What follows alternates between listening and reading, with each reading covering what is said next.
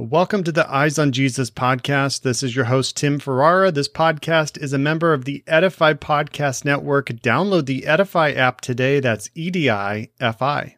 Last week's episode with Steve Macchio was awesome. We talked about discernment, one of my favorite topics. And also, I didn't mention it, but last week was, I think, our 100th episode, if you don't count the bonus episode. So praise God for his faithfulness in helping me do this podcast. And I hope it has helped you along the 100 episodes. There's also a lot of great content episodes past 2 years. So if you missed any episodes, feel free to go back and listen to my awesome guests. Also, my devotional Eyes on Jesus is still very cheap on Amazon at the time of this recording, so check it out. You might get a great deal and get a great resource for your quiet time with Jesus. I'm excited for my guest today. He has a lot of passion and experience around the topic of lust and porn, a topic we don't talk about often enough in the church, but have a listen, whether for yourself or someone else you can help. Welcome to the podcast. This show is about you and your walk with Jesus as we grow in discernment together so that we can make better daily decisions that honor God in all we do. We will align all things against the Bible and give you practical steps to run your Christian race to win. And now your host, the discerning dad, Tim Ferrara. Well, welcome to the show. My guest today is Sathiya Sam. He is an addiction recovery coach and the creator of Deep Clean, a research-based and Bible-backed system for overcoming porn addiction. His powerful story and innovative methodology have been featured on multiple sites. Before starting his coaching business, he worked as a pastor for over 10 years. Sathiya and his wife live in Toronto, Canada, and he is the host of the Unleash the Man Within podcast. Sathiya, welcome to the show. How are you? I'm doing great, Tim. Thanks for having me, man. Absolutely. It was good to connect. And I love your core message of what you're focused on and your story. I was telling you before you came on, it's one of the things about having creative control of a podcast is I get to have on whoever wants to come on that I want to have on that say yes. And so I heard what you were doing and I was like, I need to have you on as we talk about discernment in our life, making decisions that honor God. One of those major decisions is to not live in sin or have that burden of sin that gives us shame and guilt, and to overcome that and live in the freedom that Christ has for us. So tell us a little more about you, about your story, as much as you want to share with our audience. Yeah, sure. So I am a fourth generation pastor, just kind of grew up in Christianity, churchianity, whatever you want to call it. My ambition was always to, to live to help other people. And so that was in me at a very young age. Interestingly enough, I got exposed to pornography, which is kind of the area I specialize in now. I help people with porn addiction. I got exposed to pornography in the computer lab of my Christian school when I was 11 years old. And I share this story, we're kind of jumping right into it just because I think it's important for people to get a little bit of a context of kind of where I'm coming from, because nobody really gets into coaching people through porn addiction without an experience of their own, generally speaking. Right. So that was the case for me. I got exposed at a young age, slowly got exposed to it more and more, eventually kind of by choice, primarily by choice, really. In high school, it was regular. And I would say in university was when I was addicted. And the interesting thing is, you can grow up in a pastor's home, go to church every week, but it wasn't really until I was in university that I also found my faith and really committed my life to Jesus. And it's another story we could get into more if you'd like. But for this snapshot, that happened. And when I made that decision, because of my extensive background in church, I knew that came with some lifestyle changes. And so, I stopped getting drunk on the weekends with my friends. I started using better language.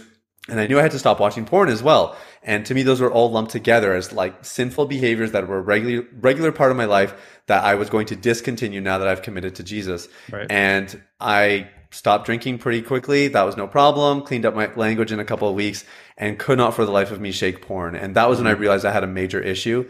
And I would say I started with a lot of the mainstream solutions, things that you just heard people talking about either online or in church. And those got me into what they call the binge purge cycle. So I did start to eventually kind of expand that gap between when I would relapse and watch.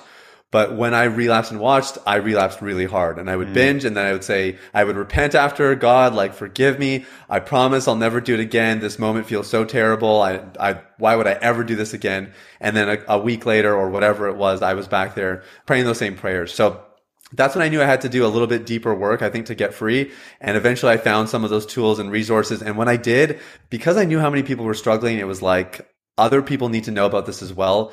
So I would say that birthplace of like, okay, I know I want to help others. that kind of got reignited in that season of like, I'm no longer gain free just for myself, even though that's great motivation. But I know there's a whole plethora of people I can be serving once I figure this thing out. And the last time I relapsed was February 2016. I waited a couple years before I kind of felt like a release from God to do what I do now. And in December 2018, we launched Deep Clean, and here we are a few years later. That's cool. How did you discern God's call to do that? You know, a lot of us have stories of overcoming things, and God uses those to help other people. How did you know for you, this is what he had for you? Yeah, well, I love the three pillars that you've kind of built everything on, of like the Word of God, the Holy Spirit, and relationships with others. And when I reflect on that decision-making process for me, those three elements were very much evident. I have a huge value for reading the Bible. So like, I'm in the Bible every day. Like I get up early and God gets the first hour of my day. He kind of gets my best hour. So that's been a long-standing thing for me. Like I said, I think I knew from a young age, I love communicating and I really like the interaction with people. I think there's obviously, everybody wants to help other people. Like that doesn't make me unique. But the way I wanted to do it was always, I have the soft skills to just be with people, to ask questions, make them feel safe and comfortable, and help them work through their stuff. So that was something that I would say I discovered in reading God's word. You look at all these great men and women of the faith who had different skill sets, different talents. And I think as I got more into the Bible, I realized, oh, this is okay. Like I don't need the heavens to render and for God to give me the clear career path, but I know I have this natural skill set and I can play into that. Yeah. Hearing the Holy Spirit was also very important for me. That's something I value quite a bit. I am from a bit more of a charismatic background that would have a value for prophetic words and people hearing from God. And of course, I mean, the name of your podcast is very applicable and relevant in that context. You have to have discernment with it as well. But I have had a value for it from a very young age. So I would always write down anytime somebody spoke any kind of word of encouragement or something that was maybe foretelling, I would write it down. So I have a document on my computer. It's 300 pages long of things that I've heard through people over the years. And that's become like an encyclopedia almost that I can refer back to when I make decisions. That's and awesome. It's funny because, when I felt this sort of thing in my heart of like, okay, I think I'm ready to start helping other people, I went back there just to get some confidence, like that God's spoken about this before. And it was very clear, like there were lots of indicators that I help people. Again, not necessarily specifically in this area. Like you think with 300 pages, you'd get like high specificity. It wasn't necessarily that, but it was just different things that people had seen on my life that they had spoke about me that gave me the confidence and the encouragement to step out and to know God wasn't going to leave me high and dry. He was going to kind of help me out through the process. So that was a little bit of that decision-making process for me. That's great. I love that. I love how you didn't jump in. You waited on the Lord. You looked at what he was showing you. You gained insight from other people. And then you took that leap of faith. You were available for God to use you to help other people. And I think every Christian listening has some kind of story, some way they can help. That's why we are called to disciple other people. Like there's always somebody younger than you. There's always somebody, even if you're a newer Christian, you can share your testimony with somebody. You can do something. And I feel like we disqualify ourselves when God qualifies us. He's the one that does the work. And at the same time, he just wants our availability, not our specificity of how much we know, of how much education we have. And a lot of times when we go through things in life, whether it's grief or loss or divorce or addiction, like those are periods in our life, which once we break free from them or once we, get past them, we then can share that and give people hope who are going through it. And even if it's one person taking them out to coffee, if you've gone through a divorce and then you help disciple somebody else and mentor them who's going through that same process, say, I was there with you, where you are 5 years ago. I know it's going to get better and here's how to get there. And I want to walk with you along the way. And I feel we have too many, keyboard warriors online sharing truth without love instead of that relationship that goes a long way. And I think there's a lot to be said for discernment in the church on social media, where we don't look at the sin and say, you need to fix that and I'm not going to help you, versus, hey, I've been there. I want to come alongside you. I want to be there with you. And that's why a lot of people get turned off to the church. Because if I step into a church building, I know I'm going to get criticized, ridiculed. I'm going to get a laundry list a mile long of things I have to do to be a quote good Christian, instead of the whole point of why we are following Jesus to begin with is having a relationship with him. And we will get burdened along the way. We will have problems along the way. I've been in cycles of sin. I talked about in my first book, Everyday Discernment, the sin cycle we get involved in, where we sin, we feel worse, we feel further away from God, and then we don't feel like we can go to God. So then we go back to that sin, and it just rinse and repeat over and over until you finally break free. And so we'll talk more about all that. But I want to move on to, with season 3, I'm talking specifically about when we have discernment. Even if we make the right decision or the decision God is leading us down, there will be problems, there will be roadblocks, there will be things we have to push through and persevere through. And so can you think of a time in your life when you made a decision, you knew God was leading you down, but then you had to kind of, pick your bootstraps up, research, do the work that God was leading you down, and kind of persevere through it not always being easy? Yeah, there's a really stark example that I would say I'm still living out a little bit today. So I met my wife 9 months after my last relapse. That was a cool part of my story, is I'd always prayed, God, whoever my future wife is, keep her on hold until I can get this sorted. One of my mentors taught me, marriage is a magnifier, bro. So you better sort that thing out before you go there. That's right. So I met her November 2016. It would have been. We dated for a little bit, and we got engaged January 2018. And 2 weeks after we got engaged, she was bedridden, and doctors did not know what was going on with her. She was fully healthy, fully functional, a really phenomenal worship leader, and lots of doors opening up for her up until that point. And here I was, like, I have heard from God. I've talked to all of my mentors, my parents, my peers about Shaloma and this decision. It was not done in haste. I really kind of contemplated it and made sure, and proposed. She says, yes, it should be really the most exciting season of our life. And it kind of just felt like the wind got sucked out of our sails. And the most frustrating part was that we didn't know, like, it sounds probably funny to say, but if it was cancer, and it was clearly cancer right at the beginning, at least we would have known what we were up against. But we basically spent a year playing medical bingo, where the doctors are guessing. They're just as clueless as you are, but they send you to specialists and it's coming back. And that was it was a real test of the decision initially for me, which probably sounds a little bit like awful. Like, how could you possibly like question your decision? This is the love of your life and whatever. But when things get that hard, and then now I'm thinking, like, I'm committing myself potentially to be with somebody who has a chronic illness that maybe will never be identified. That was sort of the situation for that first year. It really got me reeling, and it made me just think, like, can I handle this? Because this is not what I signed up for when I proposed. It was a real, my immaturity was being exposed for sure. And there was also a degree of like, hey, you made this decision. Are you sure? And I kind of got that opportunity to work through it. And the worst moment of it, Tim, was December 2018. We were supposed to be married by then. Initially, our plan was to get married that summer. In December 2018, we had set a date for February 2019. I'm just making sure I get my dates right for the timeline. It was February 2019, and December came around, and we had our pre-marriage officiants, or our officiants rather, who were doing pre-marriage counseling with us. And in December, they just said, guys, we love you. We think you're going to have the most incredible marriage, but we really think you need to get this sorted out before you tie the knot. And it was one of those things that when they said it to me, my heart sank, because I knew it was right. Like, I knew it was right, but it was that gut punch. And my wife, my fiance at the time, was very resistant, was like, no, like, we just need to get married and put this season behind us, kind of thing. And ultimately, because I agreed with their advice, and I was comfortable waiting, we decided to postpone. And we honestly didn't know if we were going to make it. They were some of the most intense conversations. She was not sure, like, are you really committed to me? Because if you're committed to me, then surely you should just be able to do this regardless, like in sickness and health, all that kind of stuff. And for me, it was like, no, I'm not saying that I don't want to be with you. I'm just saying, let's extend the engagement and get some more clarity before we move forward. And anyway, that was a really, really challenging season. And we really benefited from having spiritual mentors, people who had been here before. And our mentors in particular, we chose them because they actually work with young couples all the time. So they were just adept at walking people through these decisions. And, the cool thing was, right around that time, we discovered what was going on. It was very much a trauma thing for my wife. And she was able to get the help she needed. She started to recover. And in September 2019, less than a year after that postponement, we tied the knot, in front of 170 friends and family members.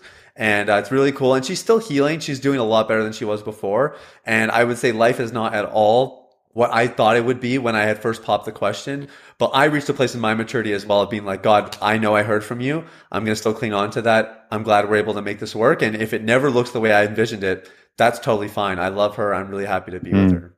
Wow. That's a great story. Thanks for sharing. And I think, you guys will be stronger because of going through that, and that's what happens with resiliency through heartache, through grief, through all this stuff that we go through, the trials of life. And that's why I wanted to make this season that focus, because there's misconception out there of Christianity where you just give your life to Jesus and everything's perfect. You have no problems, no worries, right? And that's not the Bible. Jesus said, in this life, you will be persecuted. They will hate you because of me. And it's not that we should look forward to that, but we look forward to life with Jesus here and life with Jesus in eternity. And while we're here, we have the comforter, we have a healer, we have someone who will walk beside us through those things. And just like the Bible talks about when gold is refined by fire, our lives are refined by going through these things, and we are stronger because of them. And so if someone's going through a trial or through something, look at the purpose of it. Look at what God is trying to show you. Look at how outside of this horrible thing that you might be going through, there might be a light. There might be something that you can see that you're learning from this process. Because I think if we go through this and we just get more dejected and downtrodden and we don't get closer to Jesus, we're missing the point. When we have trials, that's when we get closer to Jesus. Can I just comment on that? Yeah, go for it. I think it's such a good point. And one of the things that my wife and I have observed now, we've been married for just a couple of years, so we're still very new to this, but the challenges of our engagement actually laid an incredible foundation for our marriage. And we've observed some of our friends who, again, have incredible marriages as well. But some of the things they've been working through and some of the challenges they're going through are things that we were forced to figure out when we were engaged. Yeah. And one of the things was actually just the value of being honest with each other, which it sounds so simple, but when you're dating, you're still held back to a certain degree, right? And when we were engaged, we had to just put everything on the table because it just felt like crap hit the fan for us. And that sort of honesty and transparent communication has served us so well. It laid a foundation in that particular area that we know is going to serve us until kingdom come. Yeah. And we're really, really grateful for that. And I just want to echo that because we regularly thank God for all that we went through, because it has made us better people and it has made our marriage so much stronger as a result. Yeah, that's a good point. And you have I know some couples that, haven't gone through something like that until 10, 15 years into their marriage, and then it rocks them. Maybe the foundation wasn't as strong as they thought. And so that's why I think marriages specifically, never take for granted, how strong you think your marriage is. Always work at it. Always have those date nights, the time together, the prayers together, the reading the Bible together, because you're building that foundation. Like Jesus said, if you build your foundation in me, the storms that will come will not sweep you away. You'll have your foundation firm. And I like how Jesus said, when they come, not if they come. And so just like when the storms come in your marriage, you will have that foundation built in Jesus to withstand them and not just be another figure. Unfortunately, divorce is just as bad in the church as it is outside. And so we want to be stronger than that. We want to grow in the foundation that Jesus has for us. And that takes work, that takes effort. And unfortunately, some people don't want to put that effort in. This podcast is part of the Edify Podcast Network. Edify is a faith-inspiring app that brings together thousands of the best Christian podcasts in one place for your listening enjoyment. Cut through the noise and grow your faith by diving into the world's top Christian podcasts today.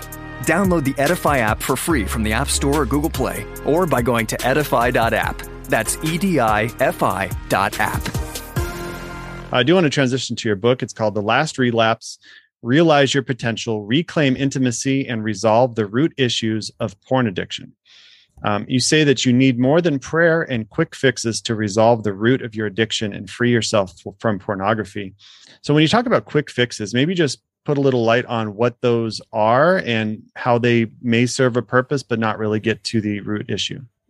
Yeah, so a majority of quick fixes happen in isolation in this conversation. So the obvious quick fix is willpower. So it's just like, okay, I'm just going to kind of white knuckle it. When the temptation comes, I'm just going to kind of stuff it down, fix my eyes on something else, that sort of thing. Other quick fixes would be internet filters. So again, the idea, the logic of it makes sense. Like if I'm watching on this device, put the blocker on, that's going to stop me from going to the bad website.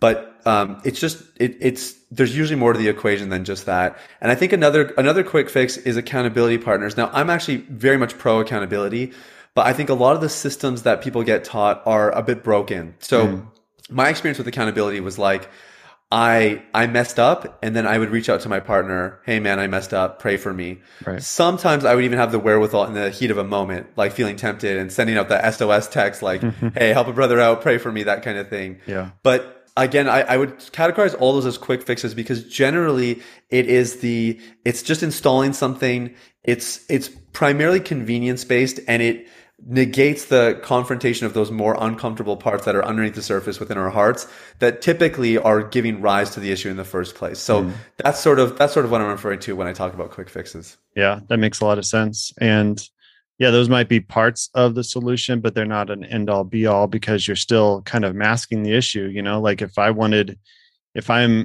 love pizza, right? And I can get it delivered to my door now anytime I want, and that gets turned off, I can no longer get it as easily accessible. I'm still going to search out pizza, right? That's probably a bad analogy, but it's like the ease of accessibility, I think, is what I'm getting at, is nowadays you don't have to run to the store and hide it from your parents. Like any device is a portal to a whole nother world, depending on where you want to go. And so for anyone listening who may not struggle with this personally, but is there anything that you've seen as far as like real dangers and consequences of this epidemic that maybe aren't chronicalized, or there are some effects of this we may not even realize quite yet with the overwhelmingly internet speeds we have now and social media?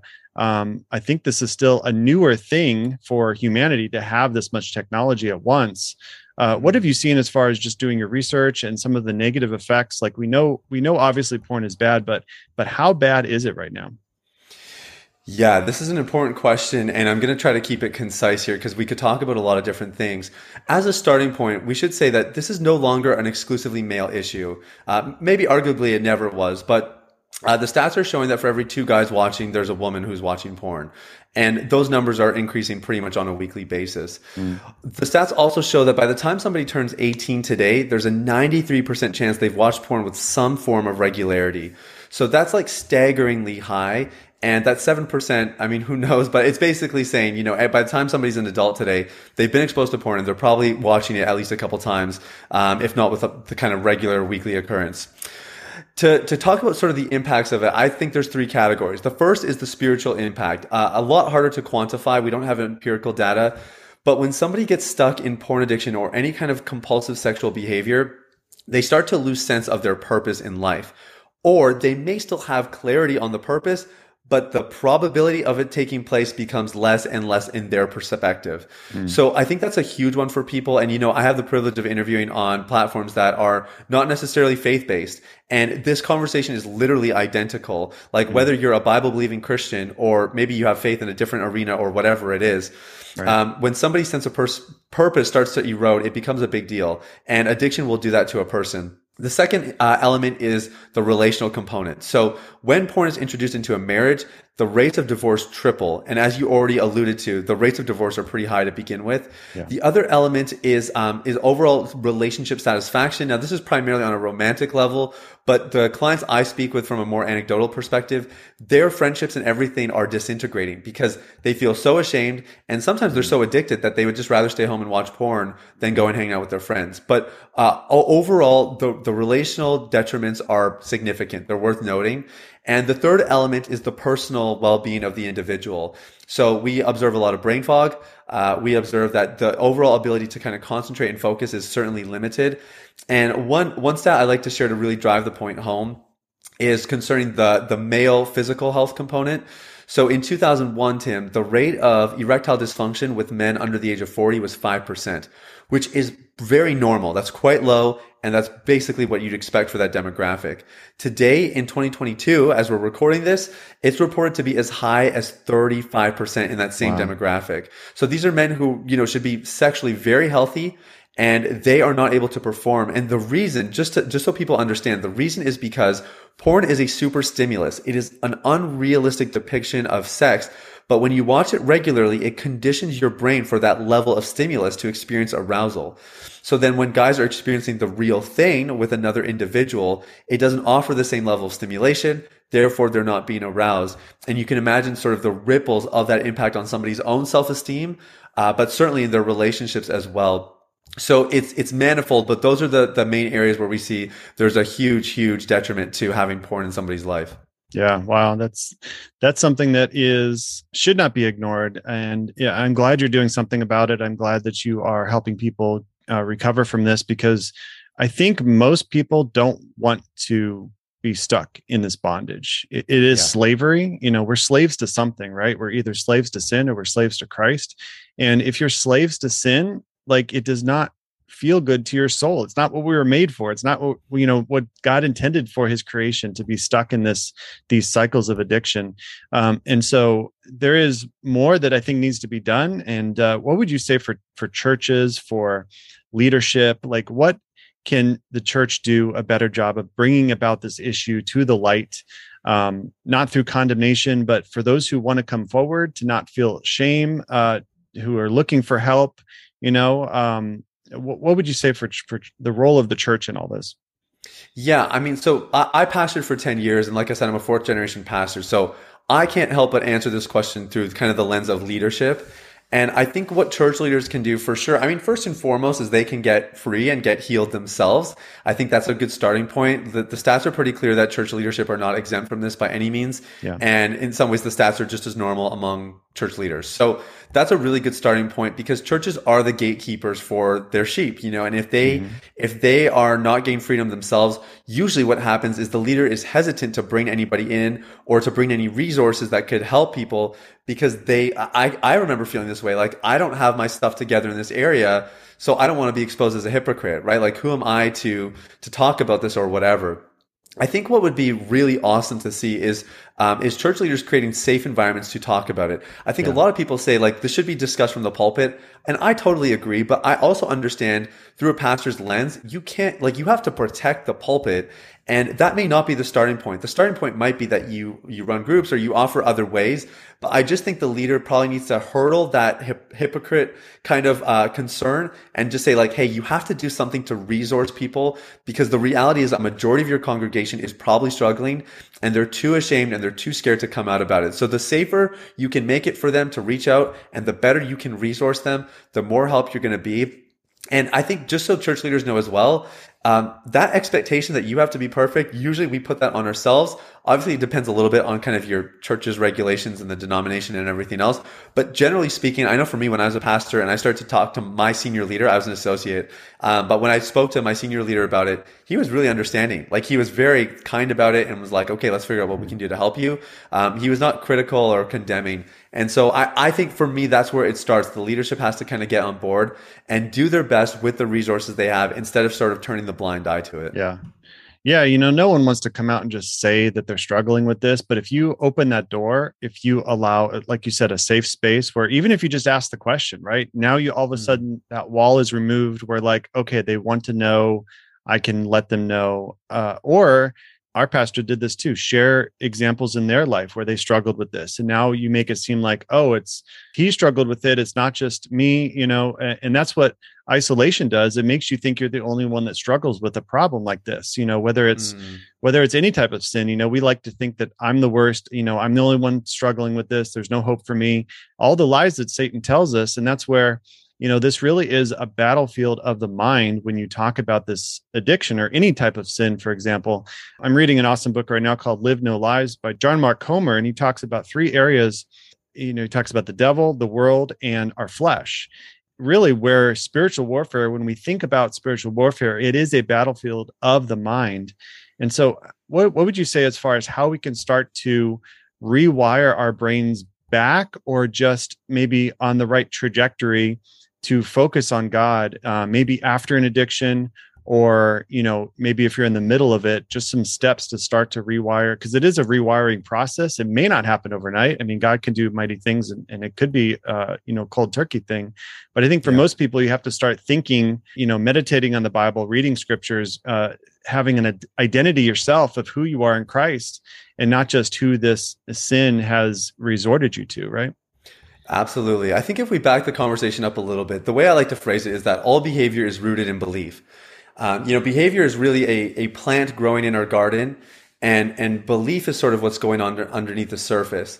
And when I talk about belief, I'm not talking about, theological doctrine per se, but how you view yourself, how you view God, how you view your role in this world. And what we find is that a lot of people, what drives them to porn is a lot of damaging beliefs about themselves. They have low self-worth. They have feelings of disconnection. There's things that they're believing that are ultimately driving them to seek out things like, pornography and other sexual kind of reliefs. So if somebody is struggling in their thought life, which inevitably this comes with the conversation, what we're trying to actually identify is not just the thoughts, but what are the beliefs? I talk about in the book this concept of belief magnetism, and the idea that the thoughts, like we have thousands of thoughts that will enter our head in a day, but the thoughts that really stick, generally speaking, are those that link most closely with our beliefs. And those are the things that we're going to dwell on. And I sort of use the metaphor that every thought is a seed. It carries that potential, but in of itself, it's actually not that harmful. What happens is when you agree with it, it takes root. It grows as you repeat it, and it bears fruit when you act on it. And I think that development of thought is really helpful for us to know, because if you have a problematic behavior, what a lot of people try to do is they install the internet filter, like I was talking about. And that's kind of like running over a weed with the lawnmower.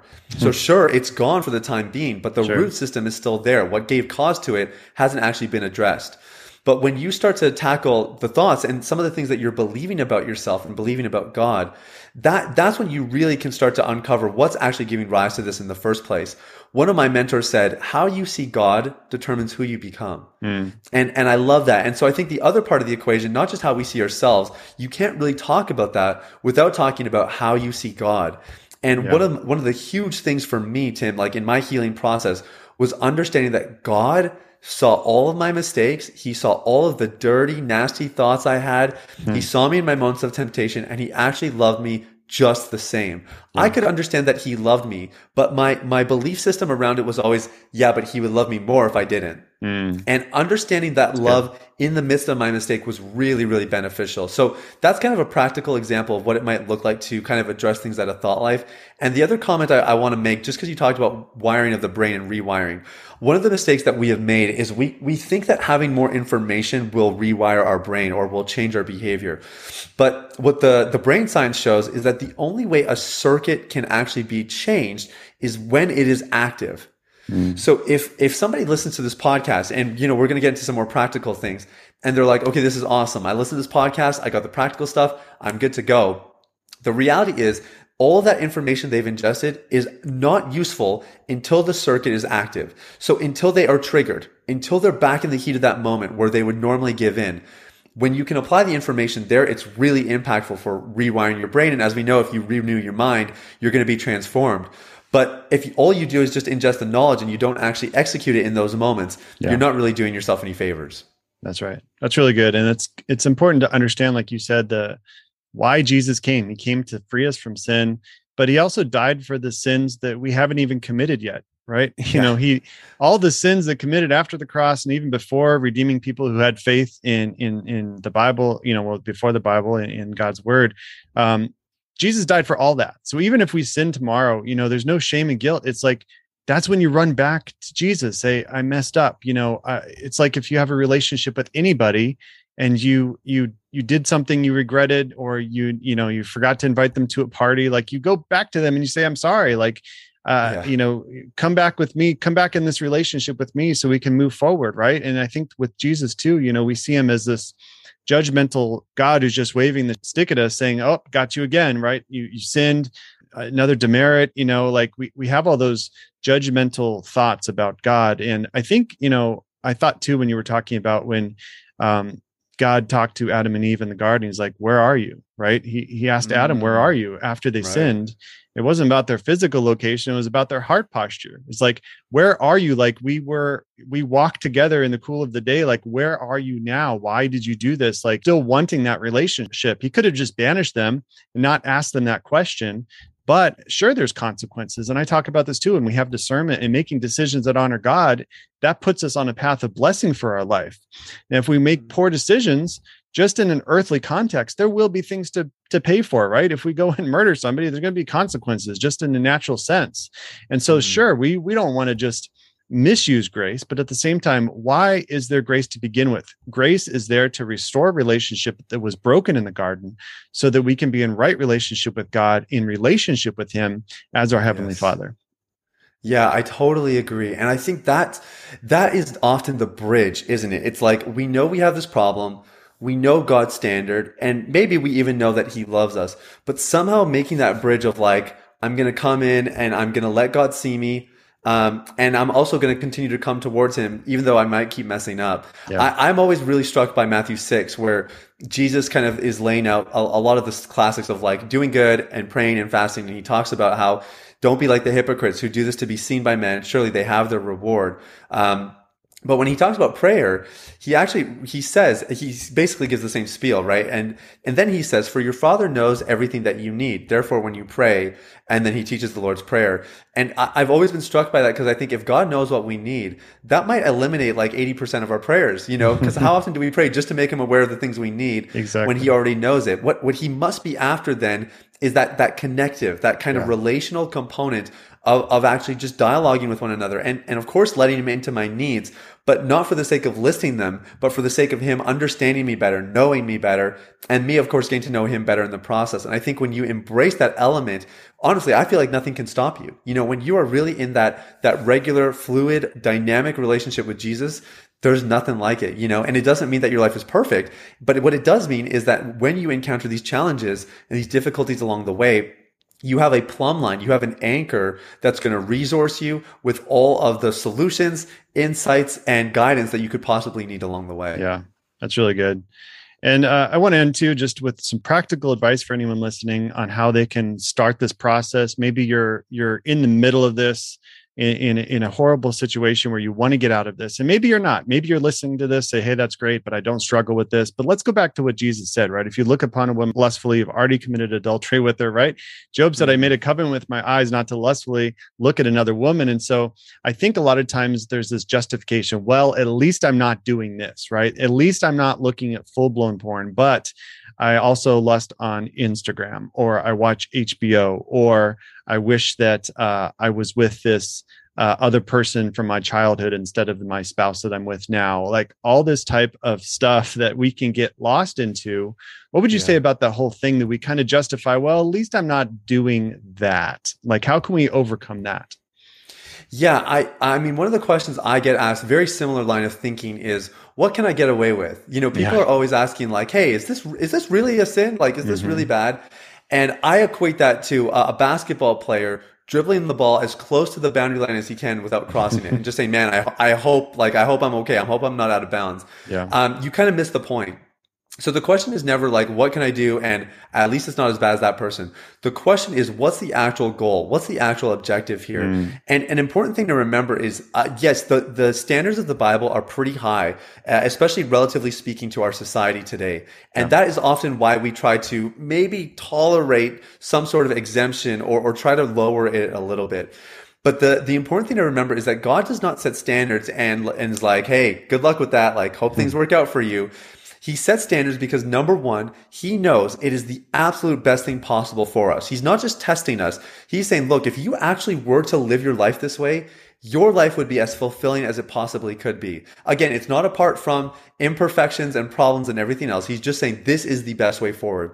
But the second thing, to me, the way I think of grace as divine empowerment. And the cool thing is that God does not just instruct us and say good luck. Anything he instructs us to do, he also empowers us to do it. And I think that's an important thing to remember in this conversation, is that we're not trying to figure out what can we kind of contour to our preferences or to society. What we're trying to do is figure out, how do we live this as best as possible with the power of the Holy Spirit, with the power of God? Because if we try to do this on our own, that's, I think, when people try to go like, okay, this is impossible, but let's see what's reasonable. But if you invite God into that and you really let the Holy Spirit empower you and speak to you and convict you and correct you and everything else, then I think those standards not only become attainable, but you actually enjoy the process of communing with God and kind of reaching that point eventually. So I don't, did I answer your question? Does that make sense? Yeah, no, that's good. Just like basketball too, the Holy Spirit's our coach, right? He's going to guide us along the game. He's going to give us directions and plays and how we strategize in certain situations. And if we just don't listen to him,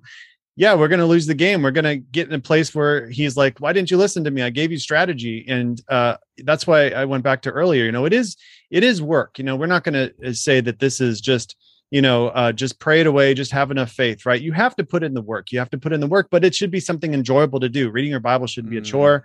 Praying should be something enjoyable as you're having a relationship with the God of the universe, the someone who loves you so much, he sent his son to die for you. And so that's what I want to leave people with, is just a message of hope that this does not define you. This is not something that you can't get out of. You are a perfect example, and so many others, including me in my past too, of how this doesn't have to define you. God can use you.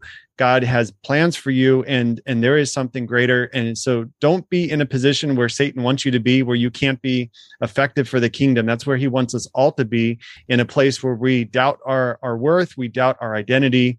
And then he's kind of got us, right? He doesn't need us to denounce Jesus. He just needs us to be in a place where we're not conflicting against his kingdom.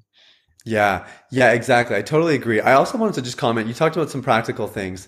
And I think for somebody like, there's going to be people on different ends of the spectrum. So I know there's going to be somebody who maybe you've been struggling for a long time. Maybe nobody knows. Not even your wife knows. Your pastor doesn't know. My biggest encouragement to you would be to start talking to somebody. Find the person you trust the most and start talking to them. Cause I think it's got to be there. I think for somebody who maybe you've stepped out a little bit, you got some resources. Our big recommendation is always community. Very few people get free of anything like this on their own. And if they do, it takes a lot longer than if they would have had a community around them. And I think the other element is, like, we always encourage professional help. That's why we've created our own program called Deep Clean, to help people, because we really have seen the value of it. Everything we do comes with community as well, and sort of regular coaching and guidance along the way. But I think, the biggest thing is just taking some action. It's just taking whatever that next step might be for you. Yeah. And I think if you're not somebody who's struggling, I guarantee there's somebody in your life who is. So the better you understand the situation and the more resources you get on your hands on, like the podcast, like your devotional, Tim, all those kinds of things are great because they put tools in your hands that you can then provide to other people when the issues do come up. So I think, everybody has their part to play. And I think just taking one little bit of action can go a really long way. Yeah, that's well said. Very good. So Sathiya, tell everyone where they can get your book and the Deep Clean system and all your resources. Yeah. So Deep Clean is our system that helps people go through. We have 3 pillars of recovery. We just started to observe a lot of people getting the breakthrough they wanted, and we want to make it more accessible. So The Last Relapse is available on all platforms. It outlines our process for recovery. We hold nothing back. We offer our absolute best. It comes with a free workbook for people who want to be a bit more practical and take it to the next step. It's all there. And I would just say, this is something that I think everybody can get their hands on for the same reasons we just talked about. If you're struggling, I guarantee this is going to help you. It's going to give you some insights and a bit more of a systematic process for just how do you go through the recovery journey.